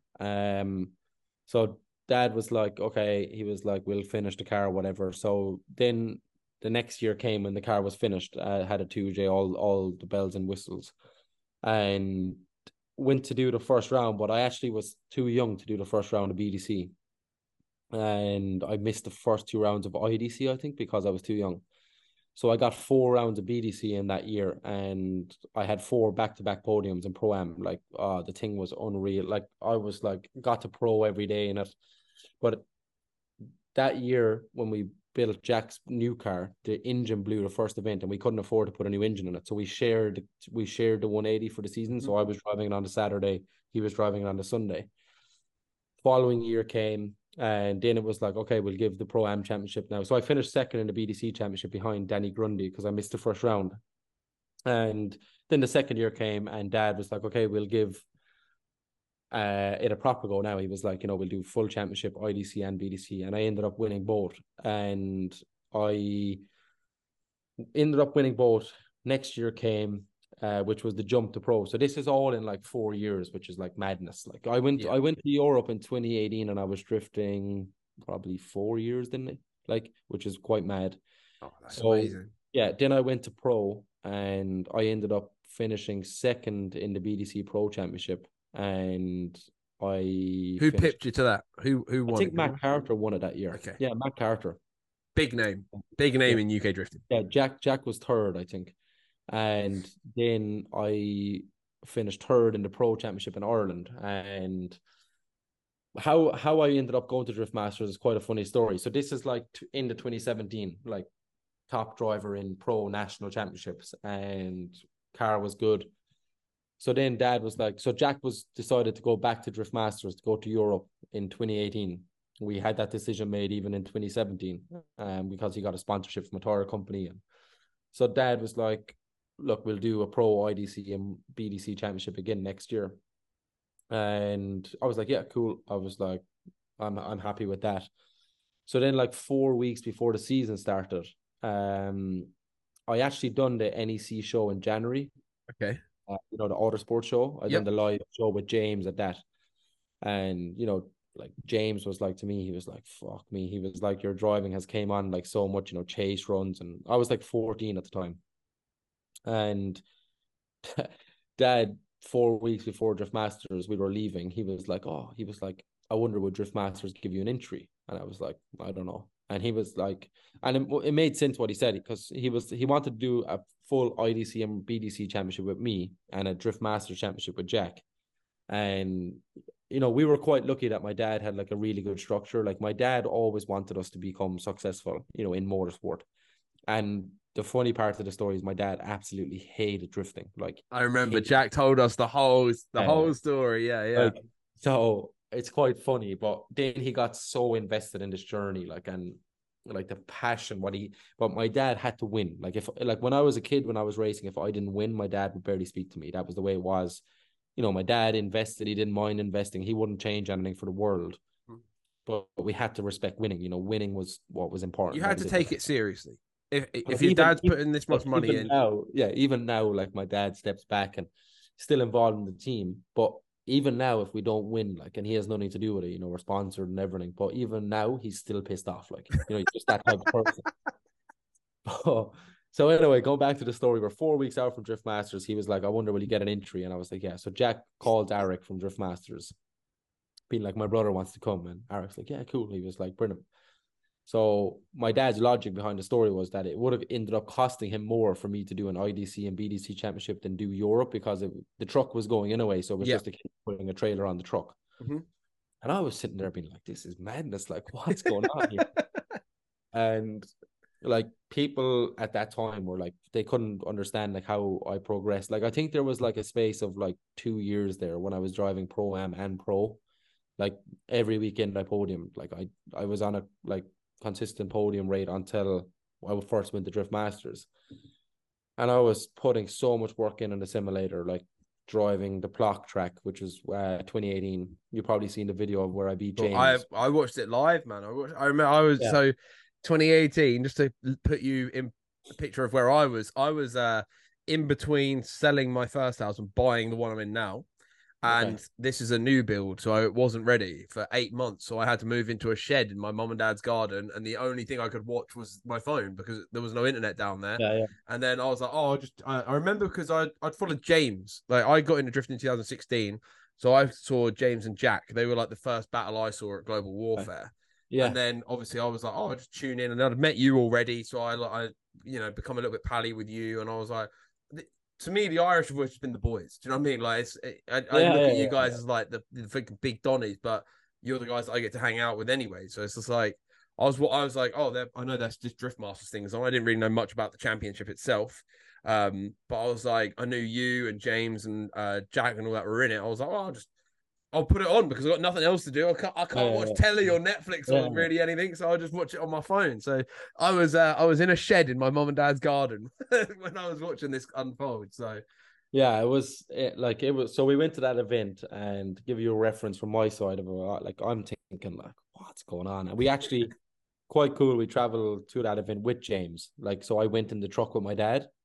So I drove from Ireland to Poland with my dad in the truck, and James was on the same boat as us. And like, I remember even on the boat, like my dad was taking the piss out of me, and he was like, oh, James is going to wipe you here. And, no, we were just having a bit of banter, going back and forward. Like, and my dad was like, you're going to get your eyes opened here, you know, like you're taking the piss out of me. And then we went to that event, and it comes back to stadium tracks again. You know, I love that style track. I've always loved that style track where you can really be aggressive on the door and like go for mad chase runs.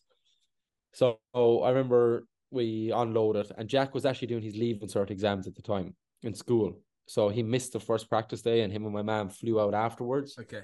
But Jack didn't get a whole pile of practice. But like, if there was bookies on this, if there was like odds on this event, I was like you would have probably made millions off me if there was odds. Because like nobody, you know, everyone knew Jack there. They obviously knew that I was his younger brother and I was winning stuff at home, but I wasn't in drifting long enough to be like, oh, this guy's a shark, you know, like I think that also. So Jack I was going to ask, sorry to interrupt. I was going to ask when your dad's giving you all like the banter, because I know it's very fun. I know it's like I've been around. I know there's a whole lot of like you pick at each other because you know you're all really close. You know, it's like for instance, you and Jack in the stadium in Poland arguing over that scooter was one of the funniest things for me to watch because like I'm looking at you two like you're about to have the biggest weekend of both your lives and he's giving you grief about not taking this scooter out. Like, do you know what I mean? Like that whole thing. So, sure. Were you thinking when your dad's giving you that grief like, all right, watch me? Or were you just thinking, no, he's probably right? To be honest, because I was so unknown to what it was. Yeah. But I remember I went there and it kind of changed quite fast actually because I'd done my first practice lap and I was like, oh, this track is sick. And I never drove on a track like it in my life. And I was quite worried, like so many walls. And I remember James, I was in a different practice group to James and James watched the first practice group. And I remember James came up to my dad being like, fuck. He was like, that's impressive. And my dad didn't tell me anything. Like my dad kept pushing me. And then I think my dad kind of went off the wave then of like, fuck, he's like actually as good as we thought, or he's better. Like, you know, and my dad was really pushing me that weekend. You know, he was like, you know, in practice, he was telling me like, yeah, he was like, but you can still push. Like, you know, he wasn't giving me any like hope. You know, he was just trying to keep me humble in the experience. And the event came and qualifying came. I think I qualified third, and I was like, this is the best night of my life. Like, I was like, it's amazing.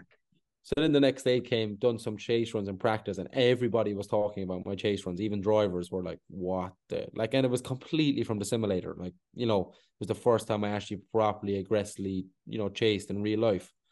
And the event just unfolded. Like, I can't barely remember the event, to be honest, but it's still probably, of course, the championship was the most special night of my life. But to be honest, this win is not far away, like, because it was madness. Like, I got to the final against James, and even it didn't feel real. Like, we were driving out of the track, and what it was even cooler, it was my birthday. So the final battle started at 12 o'clock, and I literally turned 15 as we left the start line. So yeah, like, we finished the Your run. life is a movie, Conor Shanahan. I swear. James crashed into me on the last corner, on the last transition. So I knew I had won, and he drove up, like, thrown me into the air and was like, "You fucking did it." He was like, "What the fuck?" And the crowd, I remember Keane Linner was standing next to me. The crowd sang happy birthday to me in Polish. Oh, that is so cool. Like, and it was like, I was like, what is going on? Like, I was like, this is crazy. Like, my phone shut down. My phone wouldn't even turn on. Like, there was that many messages, and it was like bananas. Like, it was just like crazy. And for me, I was still a fan. I was still a fan of James. Like, of course, I'm still a fan of James now, but I was still like, I just battled James Dean. Like, what? And like, I remember I went back to the truck, and my phone turned on, like, and I had message from, like, Freddie Asbo, Daigo Saito resharing the chase run. You know, that for me, like, Mad Mike was texting me, and I was like, this is crazy. Yeah. Like, and I remember James actually has a video of me on his phone. Like, I was still in my race suit covered in champagne, and I literally fell asleep up against the counter, like, scrolling on Instagram, like, with my phone in my hand. I was just done. Like, but yeah, that was like probably the turning point of my career, being like, okay, now we really can give it a go. And I think probably, to be honest, that battle has got me what I got. It's probably, being honest, the reason why I'm wearing this cap on my head. Maybe, I'm not sure. It played massive parts of different things and put me on the map. So then you fast forward, let's say, to now, and what's went on in between has 2 championships. 2018 was quite good, actually. My first year, I finished 5th in the championship, with some bad luck also. And everybody was then like, okay, like, and I remember I won that event, and everybody was slating online and saying, like, oh, it's the look of a kid, he's not going to do it again. And I went to Hungary and qualified first at the next event, and I was like, fuck y'all. Yeah. And then I was like, okay, I really want to start pushing and learning more. Then 2019 happened, which is probably still the worst year of my life. I built a new car, an S15, absolutely hated the thing. Had shit results all year, didn't get on good, and it was just annoying because I knew I was better than that. It looked very cool, though. Although you didn't obviously get the results you wanted, it looked fucking mint. Like, 2020, and then 2020 was probably one of the biggest achievements of my career, becoming a fully branded Red Bull athlete. Let's talk about that. Yeah, stop, sure. Stop, because I think I could let you. You are such a good storyteller, Conor. I could let you just rattle up. I feel like I've got to be a host to say stop. I wanna talk about this Red Bull deal, because this is a big deal. Just to have a company like, I mean, I drank the Red Bull just for you today, my friend. I had the Red Bull with me. Always the sugar-free one, though, and it always annoys me when they don't bring this one to the events, because this is my favorite. But anyway, how did this come about? How were you approached by Red Bull? Because they are, I have to be, like, I'm speaking out of turn maybe, but they've got to be one of the biggest companies in the world at this point, especially involved in motorsports. I mean, they have F1, they have football, they've got their football teams, they've got F1, they've got you now in drifting, they've got Kuba, obviously, as well as one of their superstars, and they're so heavily involved in every aspect of sport. How do they find Conor Shanahan? Yeah, it's pretty crazy. Like, touching off that journey point, so we came to probably end of 2018, I think. Yeah, end of 2018. It's quite bananas how this happened, to be honest. And it's probably, to be honest, the most emotional part of my career. Like, probably the part where I will look back and say, that was, like, for me, the achievable of what I always wanted. I've always, and it's not about the company. It's not that I always said that I wanted to be a Red Bull athlete. Of course, everybody would like to, but it was kind of the turning point. I remember, like, for me, it was crazy, like, what happened. I was like 15, 16, knew how much pressure my mom and dad were under, which was, like, insane. There were so many times we should have stopped his career. Like, nobody has any idea of that stuff. Like, it's the time, money, what was invested. Like, we often went to events where, like, we could barely afford to put diesel in the truck. Like, my mom and dad never stopped, and they would never change it. They always, like, said that we want you to become successful, and it's And I always swore to my mom and dad. My mom, I would be really close to my mom. And I always said to my mom, like when I was young, I was like, I promise you I will make money from this sport. I was like, I promise you that this will become my business. And, you know, I remember Drift Shifters was going on at the time when my Red Bull contract happened. And it's quite funny how this happened. So I was sitting at home on my couch downstairs, like 16. I was 16, I think, at the time. Is that the Liverpool thing, that Drift Shifters? Yeah, so all this kind of was going on at the time. Yeah, I was up there. I got took up there by Toyota for that. Oh, okay, class, yeah. So it was cool. And so then somebody called me, or no, somebody left me a voicemail from Red Bull Ireland. And like I never approached Red Bull. Like Red Bull came to me, which makes even the story more sweeter. So I got a voicemail from Red Bull, Eamon from Red Bull Ireland, and it was like, "Oh, can you call me back when you get a chance? We want to speak to you about something." And I was like, "Yeah, whatever." You know, and personally, I got told that Drift Shifters was supposed to come to Ireland. And I remember my brother was in Australia at the time. He was there with Luke Fink for like 2 months or something. And of course, if anything like that happened, he'd be the first person I'd run to and talk to about it. So I called him. I actually FaceTimed him and I was like, somebody tried to call me from Red Bull today. I was like, I think it could be about Drift Shifters. And I actually didn't call him back for like a week. Like, I know, it's quite funny. So, oh, for fuck's sake. Then I got an email from Red Bull Ireland, and I was like, okay, I'll call him. And there was some other stuff going on, and I can't remember why I didn't. So I called him back, and I was like, I had a missed call from you. I had a quick conversation, and he told me that they wanted me to become an athlete, and I was like, what? Like, honestly, that for me, like, I was literally jumping around to sit on the phone, like, being like, what the heck is going on? So obviously, I was still quite young, so I couldn't become a full branded athlete for Red Bull. And the story, I can't really go into too much detail here. But don't say anything that you don't want to say, Conor. The story kind of evolution of how it happened is quite crazy. Like, so I was not a Red Bull athlete, but I was involved in Red Bull for a long time before it happened. Got involved with them. And I didn't become a fully fledged athlete until 2019. Yeah, 2020, I think. Started 2020 with S15. And obviously, it was actually really frustrating at the time for me when all this was happening because it was in the middle of COVID. So, like, I was about to ask, how did COVID affect the potential deal? So I was getting delivered like all these race suits, fridges to my house, car looks sick, talking about doing all these crazy events. And I was stuck at home. So I was like, oh, this is pretty shit. But, you know, I think going back to the start of the story was like, I remember when I was a kid, if I went to the racetrack or if I was following somebody in sports, like Travis Pastrana was a hero for me when I was a kid. Like, I used to watch everything he used to do.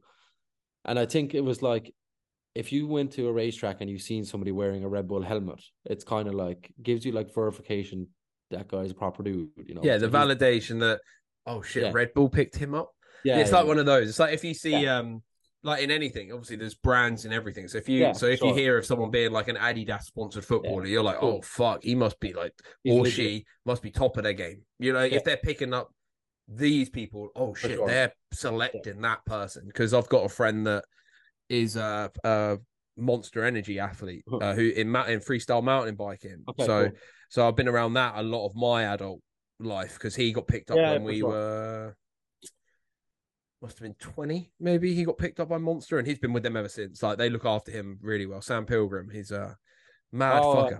But yeah, But yeah, so it's like, you know, for me when that happened, and like telling my mom and dad that after that phone call was probably the most proudest moment I think I've ever had. Like I was young, I would have been like, I'm an emotional dude and but I would never, you know, have been emotional in front of my parents, but it was like hard not to cry when I was telling them that, you know, because it's like, it was kind of like, it was more a reward for them than it was a reward for me, you know, because I think they kind of sat there afterwards and was like, you know, we done it, you know, we done what we always wanted to do with our kids. And so I think, you know, that's like, you know, quite crazy. And I think like what's nice about that is like, if I was to say something to my dad would always say to me, like, he would never change anything. But my dad always says to me, like, you have to do the same someday, you know, like that's what's important for my parents. Yeah. So I think it kind of gave them like, you know, a nice, like, you know, there was a massive achievement. And I remember, so when I found out all of this, I got to do a show run outside of being an athlete. It was just the first time I met the company, and my mom and dad came with me, and we got put up in this like super nice hotel in Belfast. And I remember we were sitting down in the lobby after the show, and like the hotel was proper nice, and it was kind of the first event we ever done with Red Bull. And I remember my mom and dad were like, this is cool. Like they were like, this is fucking cool. And I was like, this is cool. I was like, it's pretty amazing. But then so I got the phone call, knew that it was going to happen, had some meetings, and it was going on for probably a year and a half, to be honest, before I actually became an athlete. So it was quite nice to know that it was coming. Yeah. And I called Jack. Jack was in Australia, and I think like for me, calling Jack was nice, but calling Jack was also a little bit like, because Jack has grew up in an era where it's Conor, his brother, has being the guy where people have been sponsoring him. People, and that's I understand that can be a little bit difficult sometimes. And he was obviously incredibly proud of me. When he put the body kit on the car, the first Red Bull car we had, like I think he will probably still speak about it and be like, that was like the best car was ever left his workshop. It was like, it was insane that he's just put a fully Red Bull race car on the ground for his brother. But I think a part of it obviously is like, because he's worked as hard as me, if not harder, and like, I think a part of him was probably like, fuck, like I wanted that, or of course. You're obviously going to small bit think like that, and he's not that type of person, but I can understand it, but I could call him, and we were talking about it, and he was like, holy shit. He was like, that's crazy. And he didn't say much on the phone, and then he texted me like 2 hours later being like, that's fucking amazing. Like he was like, that's mind blowing. And I was like, I still don't believe it. So I went on for like this year and a half of becoming an athlete. And to be honest, like being an athlete now is like surreal. It's a little bit like, it's normal for me now. I've been working with them for like 5 years. It's just it's an incredible company. And I honestly, like when I won the championship, and Red Bull is a company what's so big, like maybe sometimes gets like overlooked. I've like, if I work with a company who invests a lot of money with me, and it's kind of like a family run company, I'm very close to that company, and I very appreciate that company. So I think like sometimes for like what Red Bull do gets a little bit like overlooked. But for me, it was like winning that championship was like, they were the company 5 years ago who came to me and believed, like seen something. And the reason why I became an athlete with Red Bull, being honest, is that they signed me because they knew that there was belief that I could win. And that was the reason. So when it happened, it was like, fuck, I was like, that's like, such a cool story that also they have, that they played such a huge part in it. So I think, like working with them now is honestly like, it's mind blowing. Like the stuff I've got to do, I've got to meet Max Verstappen, I've got to do stuff with all the big boys. And I think tell me about the thing you did. Was it in Milton Keynes where you got to like Max Verstappen was there in his F1 car, right? And then you're there in the drift car. So how was that? Or just being like one of the superstars there, that's what's crazy. Like, but that's what's crazy about the company is like I've done some projects like what have been dreams, like Drift at Moll's Gap in Ireland, which is like one of the most famous roads in Ireland, like which would have never happened if it wasn't for Red Bull. And there's so much stuff where you're like, this is like bananas, and it's like probably, to be honest, like the biggest I think thing about working with a company, like I remember I got delivered my first box of hats and I put it on, and like it was just like, wow. I was like, I didn't expect it to feel that good. My first helmet came and the helmet was sick, and it's just like little things where you kind of like it kind of makes you appreciate everything you've done and what everybody's done around you. It kind of is like a bit of validation to be like, fuck, that's a proper company working with a guy, so it's quite nice. The biggest problem is trying to get my friends to stop robbing my Red Bull clothes when they all love them and I can't give them any, so it's like, will you stop taking stuff, but it's cool. It's been an incredible journey of working with them, and I'm proud to say that I work with them as well. It's a nice feeling for sure. Well, hopefully there'll be many, many more years to come, because obviously I get to work with like the media side of Red Bull at Drift Masters, and they're all brilliant. Like they're all they're nice to deal with, and it's so great to see that you and Jack, because I know Jack has his own sponsor deals for his stuff as well. Like just growing and being able to stay in this motorsport, because I genuinely don't feel like drifting European drifting would feel the same without either of you, because there is that magical chaos that happens in your pits that is just like I remember, I think I was at a BDC round. Yeah, I was at a BDC round one year. I can't remember, maybe 2017 at Rockingham, and I saw your dad put Jack's car, I think, on its side to take the gearbox out. Like, the team didn't, they just pushed the car onto the side to take the gearbox out, and I was like, but the funny thing is that anyone who knows my dad personally knows my dad is crazy. Like, I've seen stuff my dad do some stuff what he shouldn't have done, you know. But like, my dad would, like, if I was in that final in the ground at a stadium last 2 weeks ago, whenever it was, and my car broke down, and I told my dad that he had to cut off his hand for me to win this championship, he would have got a hacksaw and cut it off without even thinking about it. You know, that's like, I've seen him do stuff where he goes so crazy about winning. Like, he's so obsessed with the passion. Is that, like, I've seen him do stuff where I'm like, man, like, you actually need to get checked. Like, but he's like, and I'm like, what? Like, and it, like, all for the good, of course. Yeah, of course. But like, he does stuff where I'm like, holy, go to the complete other side of the pits, like, you know. Yeah. And it's like, nobody has the passion what he has had, you know. Like, nobody has, like, I have a question. Invested that much, you know. I have a question. In Finland, when it was you versus Jack in the final, was he gutted that he was missing it because he didn't make it that weekend, right? So, like, it's the talking point of the house. So we slag him all on about it now. First one he's ever missed, and it's the one that you two boys were in the final.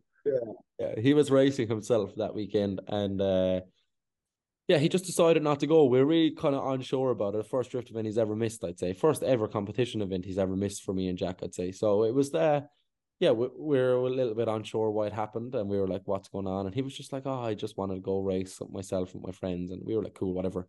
And it turns out that we both got to the final. So I was like, and you put on a show as well. I sent you them a couple of videos that I got, didn't I? Because I went and put myself. I didn't know if I was meant to be there or not. But the way I kind of see it is that if I'm not meant to be somewhere, I'll get told off, right? Like, so, and then I can just go, it's always easier to ask for forgiveness than to ask for permission. You're right, yeah. So I'd gone and stood like in the little like bird nest bit in the middle of the track, and I was like, I'm just gonna watch this shit from here because, like, I've known, like I said, known you two for over 7 years, and you've always been so great and just courteous and kind to me. So I was like, I just want to watch the two boys to have it out, man. A best man win. Do you know what I mean? And then I got to then see you both at LZ World Tour once again. I got to stand at the side of the track and do the presenting on the live stream. That was fucking tits. And then I got to come out and be like, oh, Jack's had his own back a little bit here, even though you're in borrowed cars, you know. And I love that. I love the story, and I hope that it obviously all stays as it is and keeps growing for the both of you. Yeah, absolutely. It's been unreal. So there's another thing I want to ask you about. That's what I was about to say. If there's anything else, because I'll ramble all day. Yeah, no. I think we're gonna have to do another one of these, Conor, because I haven't even got through half of the stuff I want to talk to you about. But I won't keep you too much longer. Because I think we're going for about an hour and a half, hour 40 minutes, which is a really long time. But there's one major thing I want to touch on that we haven't, and it was the Top Gear thing. With you getting to give Hammond some grief, which was awesome. And how was that for you? Because how old were you when that opportunity came around? You must have been 14, 15? 13 still, yeah. So I 13-year-old, and you're on Top Gear. What was that whole experience like, and how did that come about? How did that opportunity arise? Yeah, it was pretty crazy, actually. It was like probably like the first big, like, major thing I'd done. It was mad. Like, the project itself was crazy. Like, it gave me a good insight into what way, you know, that side of media works, and met lots of connections also through it. How it came up was actually, I actually think like Bagsy played a big part in it. Okay. So Bagsy was involved in the project. He was teaching Richard, right? Yeah. Wasn't that it? He was like the guy teaching Richard. So yeah, he was involved in the project side of it in a way, and I think they were like looking for, you know, to make the story a lot like better and you know, make it a bit different. So yeah, I think Bagsy obviously recommended us, and then they got in touch, and I was like, yeah, of course I'm going to do it, you know. And I went there, and it was sick. Like, it was so cool. It's still getting shared everywhere, actually. Like, I still see it every now and again. And I was so small there as well. I was like a kid. Like, I didn't even know what was going on. But yeah, it was quite cool to do stuff like that. Richard was like such a cool guy, like just a normal dude. Like no, there was no like, fame in him. It was just like sitting in the back of the car talking about some stuff, waiting to do what we needed to do. And it was quite cool. It was a cool opportunity as a kid to experience like, okay, I'm actually going to be on TV. It's quite crazy. It's amazing, man. I remember seeing that and just being like, man, this kid's got something. When you just see, and you were giving him grief, weren't you? I can't remember exactly what you said, but yeah, I can't remember. I think it's like something like 3 times my age and still the same size or something. Yeah, something like that. It was really funny, and like it made the whole thing great, and it was just so cool to see, because that was just when I was starting to like really get invested in drifting, and it was just so cool, man. Like I was like, this is sick. But Conor, I've had you for a good amount of time today, man, and if I can steal you again in a few weeks or a few months or whatever, like. We can run through the rest of this, because otherwise this could end up being a 3-4 hour podcast. And I know, not just that I wouldn't be against that, but it's getting dark in England early now, and I need to walk the dog. So I think let's just end it. What are you doing over the winter months until the series all kick off again? Like, what are your plans from now until then? Probably just carry on now with some work, prepare everything for next year. We're building a new race trailer for the team, so that takes some work, and decide what we're doing with the cars. I'll either build a new car or else refresh the one I have. So me and Jack have some work to do to figure out that. And driving wise, I'll be driving in Scotland all winter. So I'll be doing the full winter championship, getting some training in on the simulator, driving with the boys and having fun. You should consider live streaming you on the sim, making it like a Twitch channel. Yeah, I actually done it before when I was younger. I done it on Twitch a couple of times. But yeah, same thing goes as everything. It's just trying to find time to find do the everything. time to do it. Yeah. The only thing I could recommend there would just be a set up the OBS, because I used to do all this live streaming of a video game I played as well. And literally every time you go live, just hit live. Don't even think about it. Just be like, "Bomb, we're live now." There we go. Right, I'm going to be doing my thing, but we're live, and get the chat off your phone or whatever. It'd just be great, just for people like myself, just to tune in and be like, "What's Conor up to now?" Like, this is cool. Like, and obviously you said you can't speak on some stuff that might happen next year, but once you do you want to drop me a message and then we can talk? And yeah, for sure. There'll be lots of exciting things going on, hopefully. It's been a good year for me, even since the start of the year, working on different things and meeting new people and looking at different opportunities is always the goal. So it's quite nice to know that there is options there right now. But yeah, of course, I'd like to go back and defend the Drift Master Championship too. I think we'd love to see it, man. I think I can see this beautiful storyline of UV Laurie Heinonen becoming a major thing over the next years, along with Peter Vicek, for me, and Jack. Like, I feel like now I'm kind of possibly in the prime of my driving and stuff. So I'd like to break some records and try to go back to back and stuff and see how long it's possible. But that's what drifting is amazing right now, is that there's so many guys this year where I was like, these guys are going to be incredible. Like, you have the Eric Gotchas, all the guys who are making Kevin Pascoli. He is ready to start winning stuff, man. I spoke to him a couple last week, and oh my goodness, he is like absolutely. This whole winter is just training for him. He is so focused. So that's the thing. What was a little bit separated from drifting is that it was never took to the level of like, you have to train, you have to, you were either naturally good or you weren't. But now there's guys actually putting in like graft to be incredible drivers. So I think that will become overpowered, and the people who are putting in the work will start to show, And you said you might build a new car. How do you go about deciding what chassis to use? Because obviously it's such a big decision to make, because it's going to be, I don't want to change. Okay. I'd like to stay GT86 if I can. Just build another one. I love the thing, and I'm so comfortable in the car. It's like, it's so good, to be honest. That car is, it's mind blowing actually every time I drive it, like actually how confident I can be. It's just chasing. The car is so good to chase driving. It's like, it's even hard to explain, like, compared to other cars. But GT86 are working on some other things with other companies and stuff. Let's see. But if I was to choose in the morning, for sure I wouldn't change. Maybe a GR86 would be nice as well. Yeah, cool, man. Well, we'll look forward to it. So Conor Shanahan. It's Conor Shanahan 79 on everything with the blue ticks. So go find him, go follow him. His name will have been underneath him if you're watching on the YouTube. Is there anything finals you want to say before I let you go, sir? I just appreciate it, man. And don't be silly, man. I appreciate you, my friend. You've given me some time and conversation of cool dog as well, man. He's finally showed up. Come on, buddy, up here. Come on, just as we're finishing. But yeah, he's into the final shot. Yeah, so yeah, he turned up just as we're finishing. We look forward to seeing what the winter holds for you, dude. I look forward to following your progression throughout whatever happens in your career. And I do need to get you back on, man, because like I said, I got about half of a list of questions here that we didn't even touch on, for sure. Which is amazing. So thank you so much, Conor, and thank everybody for listening. Go check out the Shanahans and Conor Shanahan on all of the socials. Show him some love. Without these guys, drifting would not be the same. I promise you that, from the ground level all the way up to the top. It means a lot. And try and get over. And if you ever see him out on the track, go and see if he'll skid with you. You know, why not? He's absolutely. He'll scare the absolute daylights out of you chasing you. So don't worry. It'll be good. It'll be good for your heart. I promise. Everybody, hit subscribe. Give us a little rating on the what is this called? A podcast on Spotify, on Apple. Leave us some stars, and I will see you in the next one. Thank you very much, guys. Let me just end that record.